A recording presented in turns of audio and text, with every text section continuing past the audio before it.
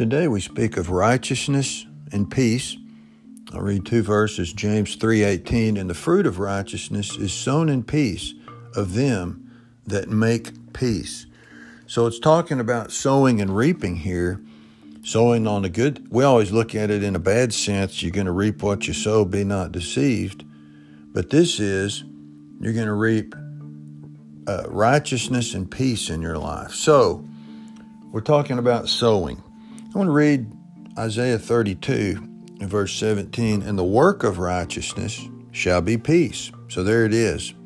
In the effect of righteousness, quietness and assurance forever. And my people shall dwell in a peaceable habitation and in sure dwellings and in quiet resting places. These are such great phrases, great words that anyone would want in their life. And so we look at peace. Peace gets sown into your life. Peace doesn't just come by accident. It says that if you will work righteousness, you will sow peace. And so if you reap what you sow, you're going to reap peace down the line. So peace is sown in your life by righteousness. A righteous lifestyle before God, keeping yourself pure, doing according to the commandments, keeping your love toward God, a righteous lifestyle. You keep sowing that.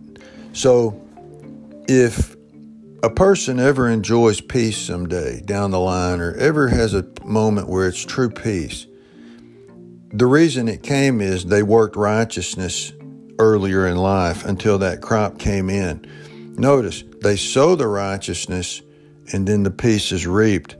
So because righteousness was our main purpose and we sowed it, you get granted a sure house. What does it say here? You get granted a peaceable habitation.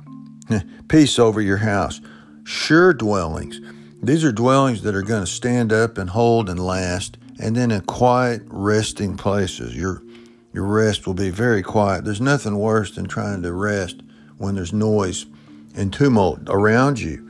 If you will sow the righteousness, peace will be coming out down the line. And it says in verse 20, blessed are ye that sow beside all waters, that send forth thither the feet of the ox and the ass. And I've always loved this verse, but you don't just sow righteousness for a while and then quit and peace comes, which I believe it's an effect of a crop that came to fruition in the harvest. You're going to harvest peace because you sowed righteousness. It won't come immediately. It comes later. It comes in God's timing. But notice, once the peace comes and you develop this life of peace where you have this peaceful habitation and sure dwellings and quiet resting places, once these things are sown and reaped in your life, I love it because he said, blessed are ye that sow beside all water. You continue to sow. You keep that ox moving. Whatever waters come your way, if you're going to, the better fields are by the waters down there in the bottoms. You're going to get more moisture and better crops around the riverbeds. But he says all waters. So if you have rough waters, you have heavy rapids, you have deep moving rivers or waters, you have ponds and lakes everywhere. You sow all the time. That's what he's basically saying. You keep that ox out in the field sowing and breaking the ground up and sowing that righteousness. Why? Because the result's going to continue to be peace. You're going to you talk about, we're going to have crops year round. You're going to have peace year round.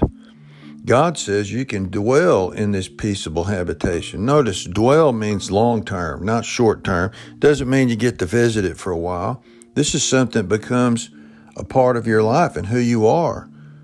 My life is peaceful. My life is sure. My life is quiet.